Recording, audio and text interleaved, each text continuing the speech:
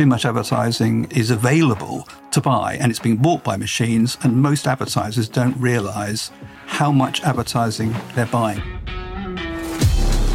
Welcome to the Media Leader Podcast. I'm Jack Benjamin. Over the past year, we at the Media Leader have been championing three key issues facing the media industry: declining trust in media, both from the perspective of consumers and from within different actors in the media supply chain; sustainability, and how the media industry is reckoning both with how to decarbonize itself as well as with the ethics of working with certain clients; and the talent crisis, and how the ad industry can recruit and retain high-quality workers and especially work to create equitable spaces and opportunities for women and diverse members of their workforce.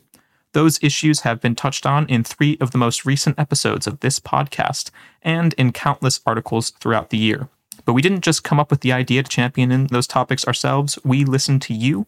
At last October's Future of Media conference, we held a debate on what we should champion, and those were the topics chosen by the audience.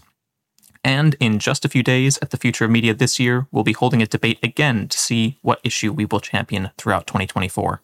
To preview the debate and also the rest of the star-studded conference, I'm joined today by Nick Manning.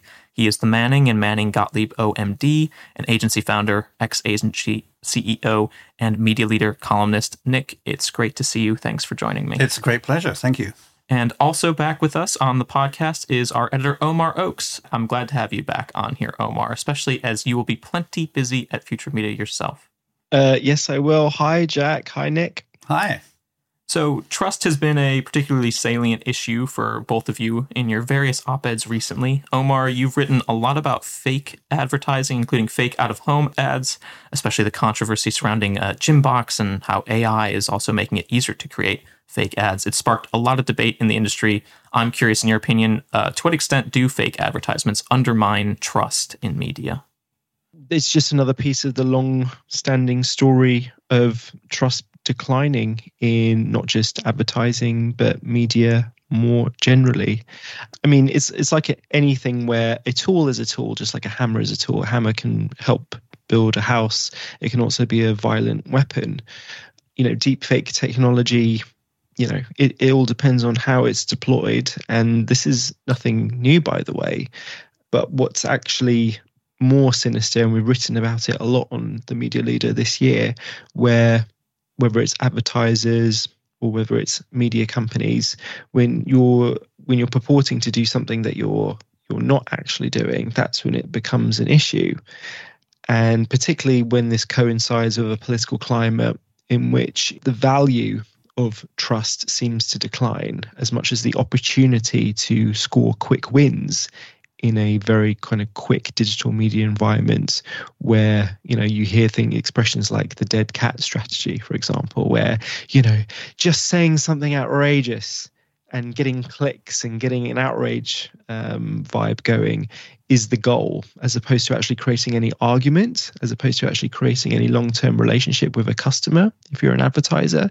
I think that's the more worrying trend, is that the disincentives seem to be disappearing. On a somewhat related topic, just on the broader issue of trust, Nick, there's been a lot of rumors and news swirling around the Telegraph sale that's supposed to come up any day now, really. What are your thoughts about who could purchase the paper and what that would mean for trust in news in the UK?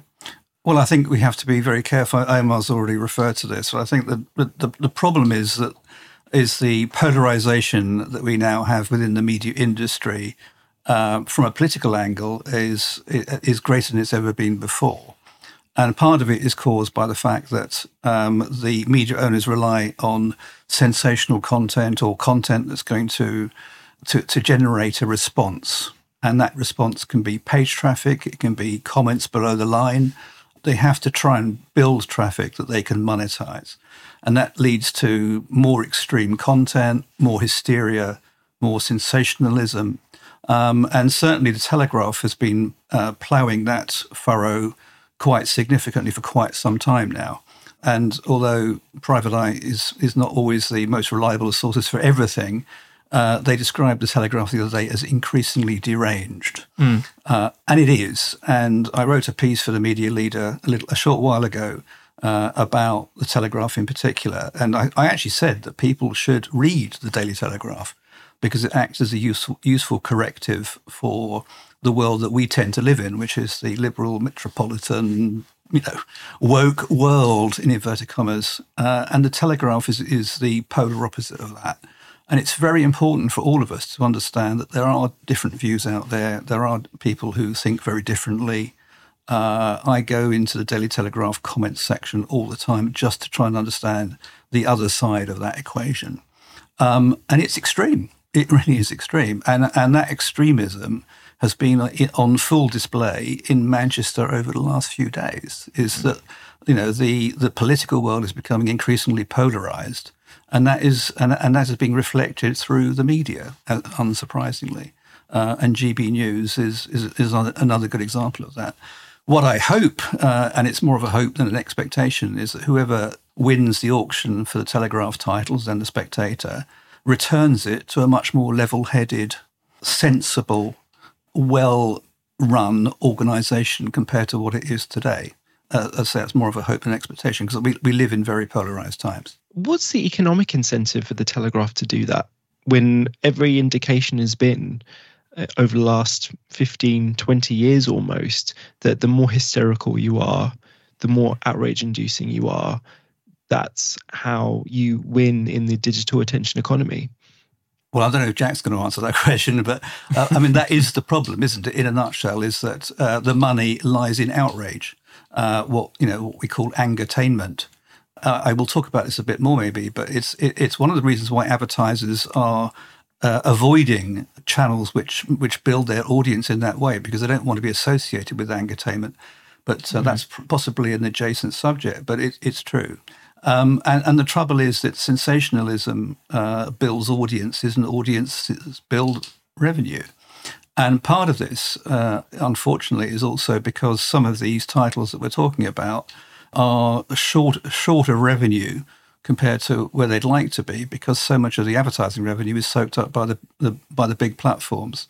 And of course, it's also part of the new mixed economy of advertising and subscription and other forms, which we're going to be talking about at the Future of Media next week, which I think is possibly one of the biggest themes of all in media right now, which is the way that the media are now being funded not just by the traditional sources of advertising, but by other forms of revenue, whether that be subs, whether that be e-commerce revenues, affiliate revenues, that sort of thing. But they're all having to do this, and they're all having to build their audiences in the most in the most monetizable, to use a horrible word, monetizable way possible, in order to build their revenues, given that advertising is being sucked out of the system by the big platforms, but also we live in a time when advertising revenue is in short supply anyway. Yeah, I would just add there was a recent Reuters Institute for the Study of Journalism study that found 2/3 of Brits said that nothing would get them to pay for news. I mean, nothing at all. It doesn't matter what the price is. They just wouldn't. They feel entitled to news for free, and so I think that speaks a little bit to that change that you're just describing in news organizations feeling they might need to sensationalize a little bit more or polarize themselves a little bit more, because the people that are willing to pay, that are more easily monetizable, are probably on the edges a bit more. So absolutely. And if you look at the recent revenues for the Telegraph Group, they're really they're pretty good, but they're not good because of the cover price of the Daily Telegraph, of course, as it used to be the case. When people bought newspapers, they're not good because of the advertising revenues coming in via the usual routes. They're good because they are building their subscriptions in the same way that the Times has built its subscriptions, and others have done the same thing. Perhaps we can talk about Netflix and Amazon in reverse of that shortly. But the way to build revenue in the publishing industry is subscriptions these days. And people are, it may be the minority, but the ones who subscribe are subscribing because they want to belong to that tribe. They want to be able to go on and post their comments. They want to read editorial that appeals to them. They don't want to hear contrary views. And if you go into the comments section of the Daily Telegraph, as I do, for the reasons I've already stated, if somebody expresses a contrary view to the orthodox, they say, go back to The Guardian. Get thee gone to the... It's kind of like, you shouldn't be on here. You should be on the Guardian website, not on here. They don't want to hear other people who don't agree with them. It's they gain validation and self-worth, and they feel like they're in the majority. Comments like, millions of people feel the way I do about this. Millions of people, think this, and they which is almost always untrue, but it makes them feel better. They feel as though they're not alone. It gives them a chance to vent their spleen, and it drives subscriptions. And it may not be the majority, but it's enough to make some very, very good revenue. You mentioned that there's a number of transitioning industries. So publishing is one of them. You mentioned TV and streaming, and I'll ask about that in a bit. But that sort of speaks to the key theme of the Future of Media event, which is the road to Media 3.0, which is this idea that media is moving into this more interactive space. First-party data is used, where privacy is expected to be more respected.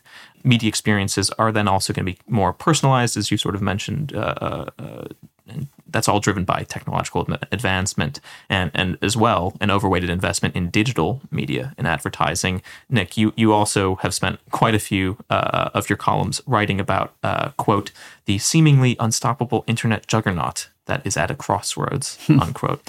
You declared in your May column that the online advertising bubble has burst, and in your June column that the open web programmatic market is as impenetrable as ever. That was following an ANA study that found made-for-advertising sites were home to an outrageously large amount of digital ad spend.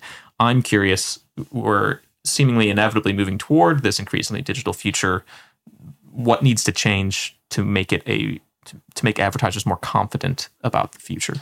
Well, I think that this is a subject that, no doubt, will be talked about a lot at the conference next week. But I think what's most important is that, there's no question that the digital world is the world. Nobody's trying to deny any of that. And there's no question that programmatic trading is the way that advertisers will use the platforms. That's already a fact of life. I mean, the big platforms already take the majority of revenue, and programmatic is already the majority of the way that it's traded. So I think there's no one's trying to turn the clock back here. Absolutely not. What the problem, though, is that the way that the media is traded is incredibly untransparent. And there have been 6 studies this year already about this, which actually demonstrate and describe very clearly just how untransparent the market is. There was the big ANA study. But in fact, only the first half of that study has been published so far. The second half comes in October. Actually, we are in October, but will be published or be announced at the Masters of Marketing conference that the ANA are handling later on in the month. I already know a bit about what's likely to come out of that, but some of the findings really are quite extraordinary. And it demonstrates again and again and again that advertisers simply don't know where their advertising is going, what they're getting for their money, and what the result of that advertising is. It's even less transparent now than it ever was before. And I've been working on this subject now for over a decade. It's got worse and worse and worse. And this has to be reversed. This cannot continue because the advertisers are losing out. They're losing billions of dollars of value through a system which is both inefficient, ineffective, and too opaque. So this cannot go on forever because it's wasting too much money, and it is contributing to the loss of public trust in advertising. There's a slight conundrum here because everybody thinks that the loss of trust is about the content of the advertising, but all of the research from the Advertising Association over many years now shows that people lose trust in advertising because they are bombarded by it. And to the extent that they feel beaten up by it, and therefore no longer believe it, which is, there's a slight disconnect there in my head, but actually it's true. It is bombardment that leads to a loss of trust in advertising, and the bombardment is getting worse. So it's a frequency issue, and that's brought on in part by the fact that digital ads are everywhere. Well, it is a frequency issue, and it's brought on by the fact that the media platforms, especially the ones who aren't getting the benefit of all the revenue, are having to bombard their audiences to gain a sliver of revenue and made-for-advertising websites are a slight subset of that. But if you look at some of the websites that are out there now, particularly the Reach titles, the Independent, they're just wall-to-wall ads. It makes the user experience extraordinarily bad. But they almost have no choice. So the bombardment issue isn't so much an issue that advertisers want to bombard their audiences. They don't. The bombardment issue comes from the other end. It comes from the sales side. Is that too much advertising is available to buy, and it's being bought by machines. And most advertisers don't realise how much advertising they're buying, believe it or not. And so, if you look at the studies, so the ANA study this year found that the average campaign appeared on 44,000 websites. The ISBA PwC study, the last couple of them, showed that it was 42,000 websites. So incredibly closely linked numbers. It's ridiculous. And no campaign needs to appear on 42,000 websites. It's just that the machines are out of control. The campaign setup is not being done correctly, and nobody is monitoring it. And the media agencies are not in control of the machines that they operate. There's, I think, something that we've struggled with when talking about such a broad issue such as trust this year is that there's trust from both a consumer standpoint that you mentioned, but then also, as you mentioned, trust from within the industry itself and trust in advertising. Omar, I'm curious, in your mind, what do you think needs to be done to regain that trust? I mean, it's one thing to identify an issue of trust in multiple different areas, but it's another thing to start talking about, what are the pragmatic solutions that we should be looking at as an industry? I mean, Nick was right before when he talked about media owners increasingly adopting subscription models, not just, because it's a more stable form of revenue potentially going forward, but it enables them to understand their customers a lot better. The more data that they have about them, the argument follows that they will, refine products and services to deliver what they want. And the subscription should be a function of that. But there's no getting around it that as long as we've had commercial media, the advertising has been a huge and important part of that. And I referenced in my column this week, the book Attention Merchants by Tim Wu. It's worth reading because it reminds you of how new this industry still is. Less than 200 years, when in the 1830s in America, they had the first penny newspapers where someone realized that actually the customers aren't the people that we're selling to. It's the advertisers. The customers are merely the products. We're selling the customers. We're selling their attention. And nothing's really changed since then. The attention economy is such that nothing is going to change. There are, as I said before, the incentives don't really change. What advertisers want to get products messaging in front of as many people as possible. Media owners want ad revenue. They're incentivized to maximize attention as much as possible. And the quality of that attention, well, that's a subjective thing for, I suspect, Guardian readers as opposed to Telegraph readers, bringing it back to that conversation. It's up to the advertisers who are paying for this. It is frankly unacceptable, if Nick, through his work with Ubiquity and the consulting work that he's doing has seen that advertisers still don't know enough about how their money is being spent. Messaging going out on tens of thousands of websites, including all this MFA trash, then they are negligent. And it's fine when it's not your personal money at stake. But this is a huge economic market failure where money is being spent by people who don't know how much money is being spent and where it's going. And it has potentially disastrous consequences in terms of funding organized crime. When we look at ad fraud, which we've not mentioned so far, but is still a huge but yet unspoken topic in this industry as well. We want to talk about trust in media. These are all symptoms of the same problem, where there is a huge disconnect between how transparent trading should be and the kind of industry that people claim that they want to have. So until there is more transparency in terms of how much advertisers are demanding, then I don't think you're going to see much change. I think that's all true. Unfortunately, we have a bit of a trust sandwich going on here. The consumer trust issue is out there, and the AA stats show that is continuing to, certainly not improve. And so there's that level of trust, which is consumer trust in media. And then you've got the issue of trust within the trading ecosystem. And the ultimate problem for the advertisers is that they are basically having to manage three distinct oligopolies on the other side of the equation. You've got the media agency oligopoly, the publisher oligopoly, particularly the large platforms, not so much the old publishers. And then you've got the ad tech oligopoly, which is dominated by Google and the Trade Desk, mostly by those two. So the advertiser is very disadvantaged in this equation. They are effectively having to deal with three large groups of people who have got very aligned commercial interests. So the sales side now predominates over the buy side. It's a supply side led market. And as a result, the advertisers struggle with that. And this creates an atmosphere of a lack of trust.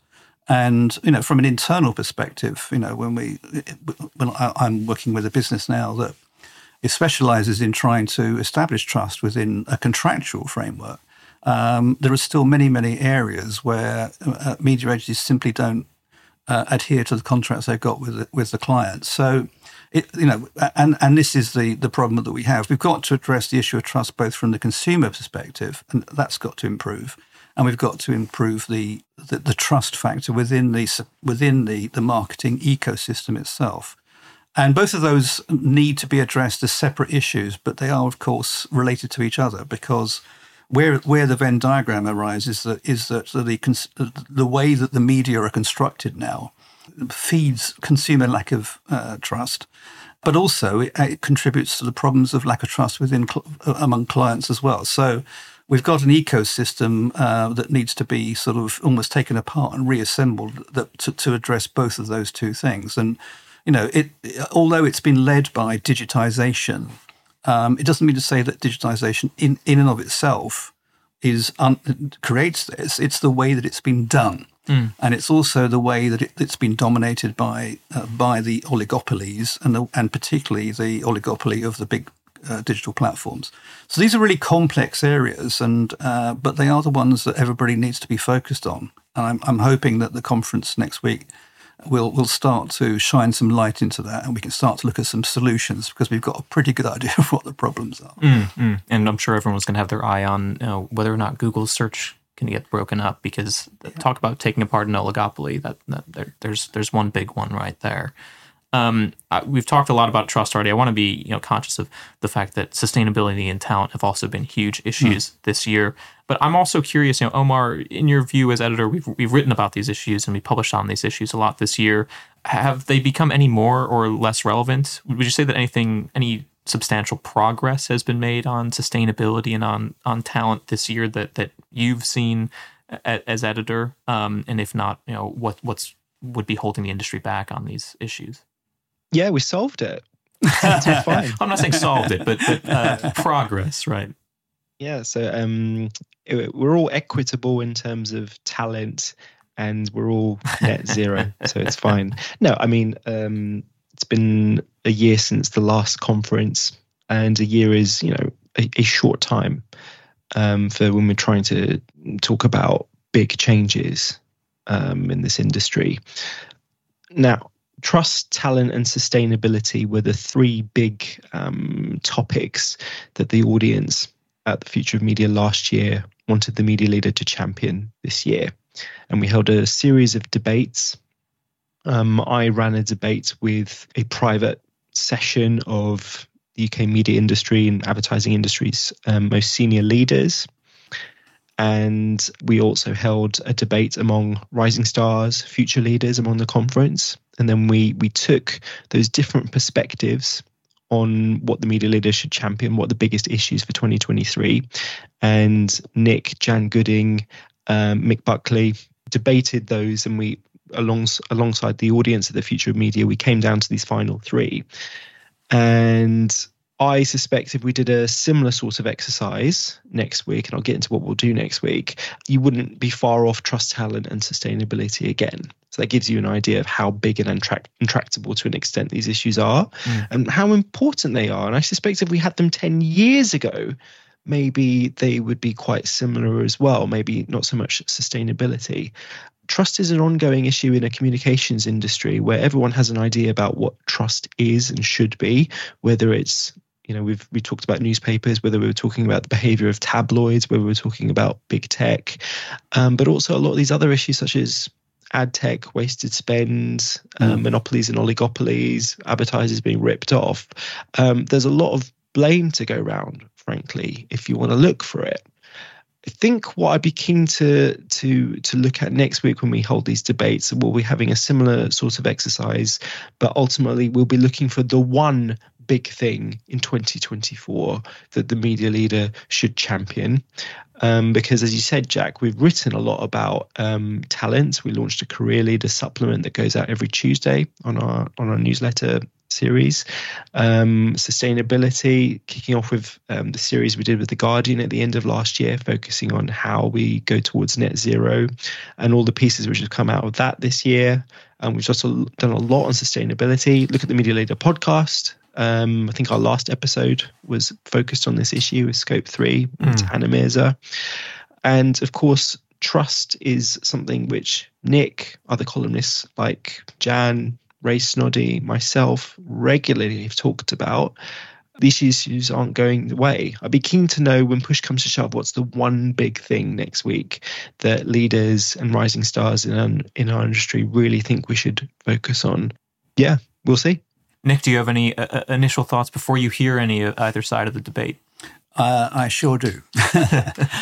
And it doesn't get mentioned quite so much. I think it was on the long list last year, but didn't make the cut, as it were. And I keep coming back to effectiveness, and I'm talking specifically about advertising here, and media effectiveness. In the end, I believe from an advertiser's perspective, the solution lies in effectiveness, because if I really want to do the job properly and I want trust within all of my systems, then you start from a position of effectiveness. And what I mean by that is not just sort of, the classic mixed media stuff that's been going on for years, although that certainly has a role to play, is that it's true to say that brands these days are built in different ways. Advertising was always the major way that brands were built.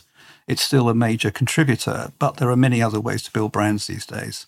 And a lot of it is data-led. There's a lot of CRM involved in some customer data platforms, email marketing, social media, influencers, and so on. So you can build a brand in many different ways. It's not all what we conventionally call advertising. It's brand communications. And if you're a client, advertiser, what you want to do is you want to know the best way to put together your brand communications across all of those platforms. For that, you need two things. You need incredibly good data, and you also need transparency, because if you don't have transparency, the data doesn't tell you what it should. So if I'm trying to put together an analysis of how my business works and what really works, but I get transparency from part of that, but not others, then the data isn't going to tell the full story. So transparency isn't just about money. It's about how do we make marketing work at its best across all of the multiple platforms, not just advertising. So I have a long-held belief that the only solution to the lack of trust in the media ecosystem from a client point of view is in proper effectiveness measurement that requires absolute transparency. And I'll be talking about that next week to a certain extent, but I absolutely believe it's true, which is why I think it should be far further up the agenda than it currently is. And everything else that we talk about, trust, sustainability, and talent, should in some form or another contribute to that. They are subsets of that. Because let me just explain that a little bit. So, why is sustainability important? Because in the end, if I want to be effective, I want to be effective in a way that is sustainable. I want to know what my emissions are across all my channels. So I can't get hold of that data. It's very hard to do that. If there's lack of trust, I can't get the transparency that I need to do that. And if I haven't got the right people, the right talent doing all of this, then frankly, it's just not going to work. So all of those things contribute to that building up of effectiveness. And the other aspect of that, which is a harder argument to make, but I believe it's true, is that if I want to be truly effective, in my marketing communications, my brand communications, I want to advertise in places which genuinely work. They are effective. And they're effective because it's a great place to advertise. It's cost effective to advertise. I get high attention levels and the messaging works its way through. The problem at the moment is that isn't the case. There's a lack of effective advertising. So if you take effectiveness properly, you advertise better, and you also get a better ecosystem behind all of it. So that's why I would advocate for effectiveness being the root cause, the root driver of all of this, and everything else is kind of a subset of it. Mm. Well, I know there's going to be a lot of conversation about effectiveness at the Future of Media next week, including a panel that I'll be sitting on as well. So excellent. I'm very interested to hear what comes up. I'd like to transition us into a quick hit section where let's try and keep answers as brief as possible. But I don't do brevity, Jack, so I'll do it. You're not about that whole brevity thing. Well, we'll have a go. And you mentioned GB News earlier, and I did want to bring that up again. Between Dan Wooten and Lawrence Fox's suspension at GB News over some absolutely heinous comments, the scandal-ridden broadcasters become even more involved in scandal. My question to you both is: will GB News still have its broadcasting license this time next year? Omar? It's a good question, because the short answer is I don't know, but you don't want to hear that, because I think it's interesting because you remember there was, I've forgotten the presenter's name, where there was I think it was the first time that they were found by Ofcom to be in breach, and the story was that the CEO Angelo Frangopoulos kind of reacted to that really badly and kind of sent around a mailer since this must not happen again. Our Ofcom license, we have 3 Ofcom licenses and it's very important to us. But yet they keep, I think they've now broken the broadcasting code 3 times, and there are another 7 or 8 investigations in the offing. I don't know how Ofcom has time to do anything else, frankly.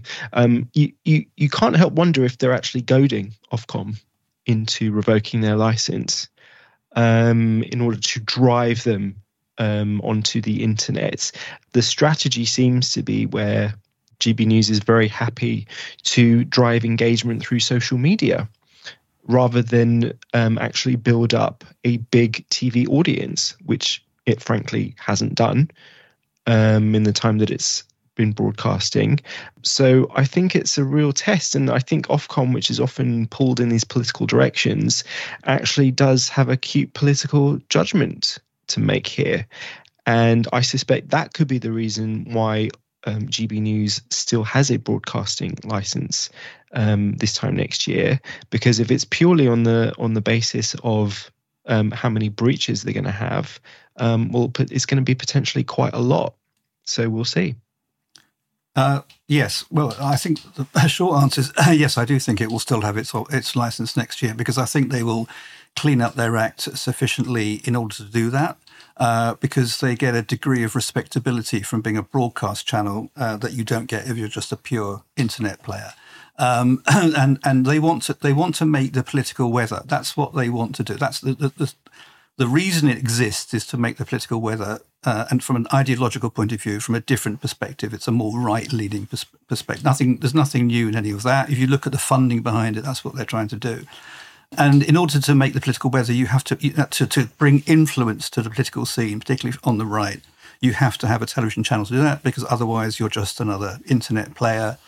You get more freedom on the internet, but you don't have the influence. So to influence the government, then that's what you do. And it's incredible the way that both Priti Patel and Liz Truss stood up at the Conservative conference this week and said, fantastic work, GB News. Carry on doing what you're doing. We love it, yada, yada, yada. So it's really worked. And not only has it worked in terms of that reaction, it's changed policy. A lot of the policies that are coming out of this week's Conservative Party conference have been influenced by GB News and The Telegraph. Surprise, surprise, which is why we should worry a bit about them being part of the same group, perhaps. But it's working from a political point of view. It's really working. And part of that is the legitimacy you get from being a television station, not just if you like, an online player. So I think they will want to keep their license. I think it means they're going to have to do certain things to placate Ofcom. But what's really interesting is that this isn't brevity, is it? It's the opposite of brevity. I don't even know. Is there another word for a lack of brevity? Anyway, whatever. Jack's supposed to ring the gong by now. Okay, I'll start bringing a mini one. Yeah, okay. Well, I'll just leave you with one thing, which was a tweet. Can we call it a tweet these days? An X from Nigel Farage, which trumpeted the fact that they just beaten Sky News and Talk TV News in audience share for the first time ever, a couple of Tuesdays ago. And they said, "Thank you, Britain." And it said, "We are now the nation's favoured news channel," even though they're not supposed to be a news channel. They had a 1% share of viewing, which gave them that title. 1% of the viewing audience, not the population, but the viewing audience. These are not big numbers, but they have a big influence. But what was interesting about the second part of the tweet was Ofcom will really start gunning for us now. What he's saying is essentially that Ofcom is part of the elite, part of the establishment, and will deliberately set out now to try and suppress and silence GB News. That's what they want. They want people to think of them as being the alternative voice, that the blob, the establishment, the elite are trying to silence them and cancel them. So in some sense, they are absolutely right. They are goading that reaction. So they're treading a tightrope. They've now got, and Ray Snoddy said something about this yesterday, which is very clever.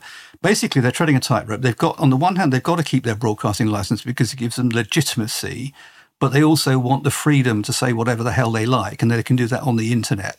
And they're treading that tightrope between the internet and broadcast television, regulated TV, unregulated. It's a very, very difficult area for them to navigate. And what we saw last week is it tipped over into Twitter territory. And the article that will go out next week, where I talk about this, basically sort of says GB News is Twitter on TV. And the parallels are remarkable when you actually look at it. And it's a very difficult tightrope to walk, but they have to retain the legitimacy of being a broadcast channel in order to be able to influence government policy. And at the moment, they are succeeding in doing that. As an American, I thought I had escaped that type of media ecosystem, but it's come for me back here. I can't escape that kind of attempt. Ofcom is there to provide that balance, but there's no balance on GB News. It's a fiction, and that's why they've got 12 outstanding investigations against them. So you talked about streaming earlier.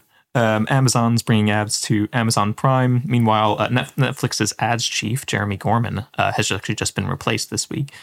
Omar, I'm curious, has streaming just become cable with more steps now that they all have ads on their services?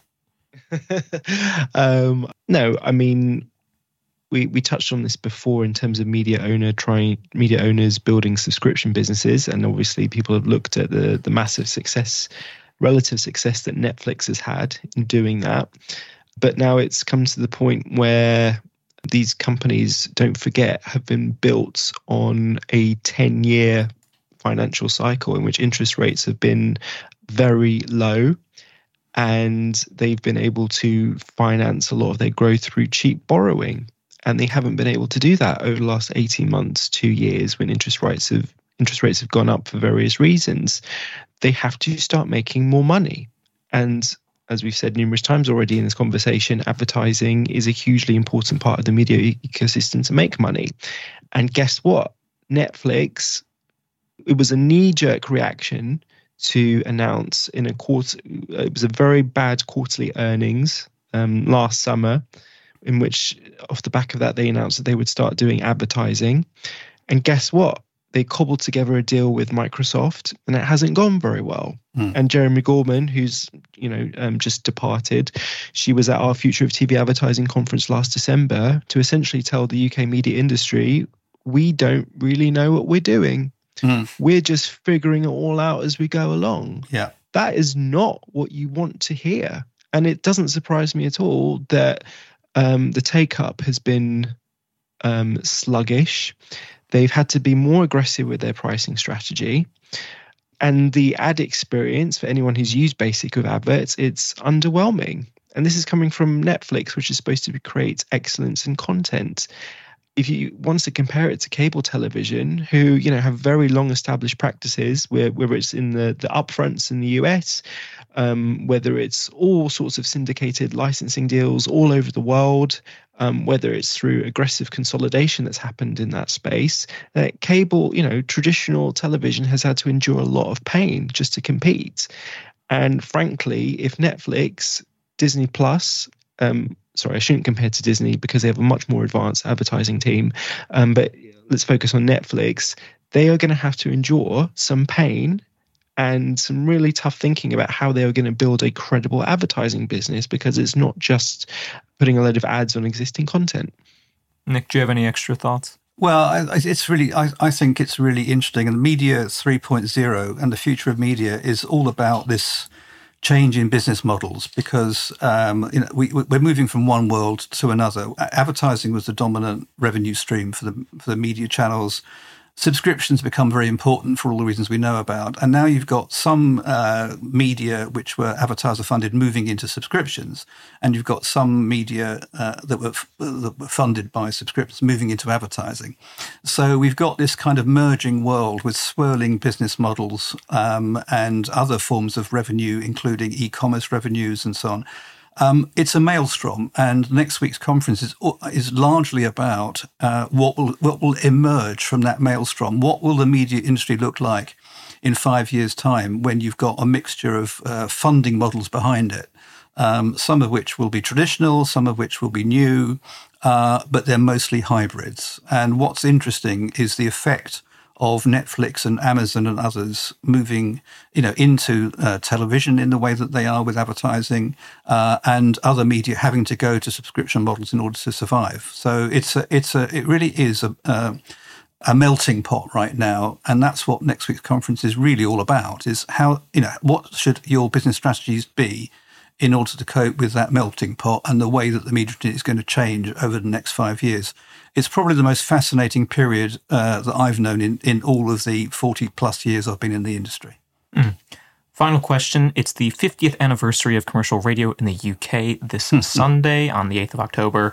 Ella Sagar has been writing a number of interviews for us this week that are all fantastic, and you should go read them if you're listening to this. But my question for you is, do you listen to commercial radio, and what is your favorite station if you do?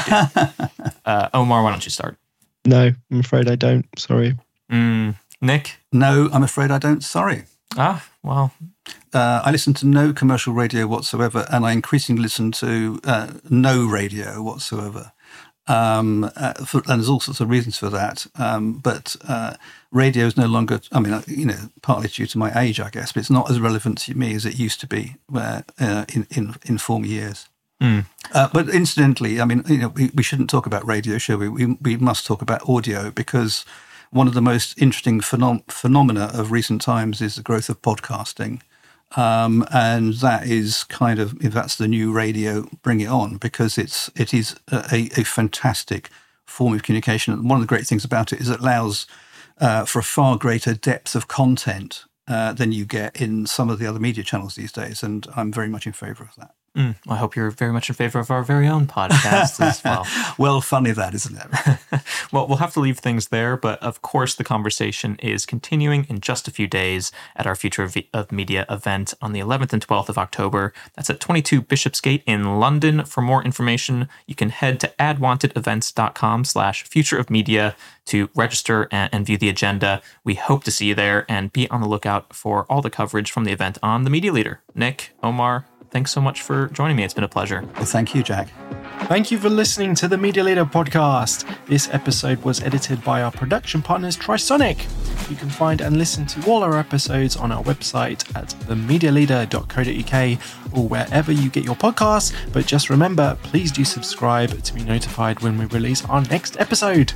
From all of us at The Media Leader, I'm editor Omar Oakes. Our executive producer is Jack Benjamin. See you next time.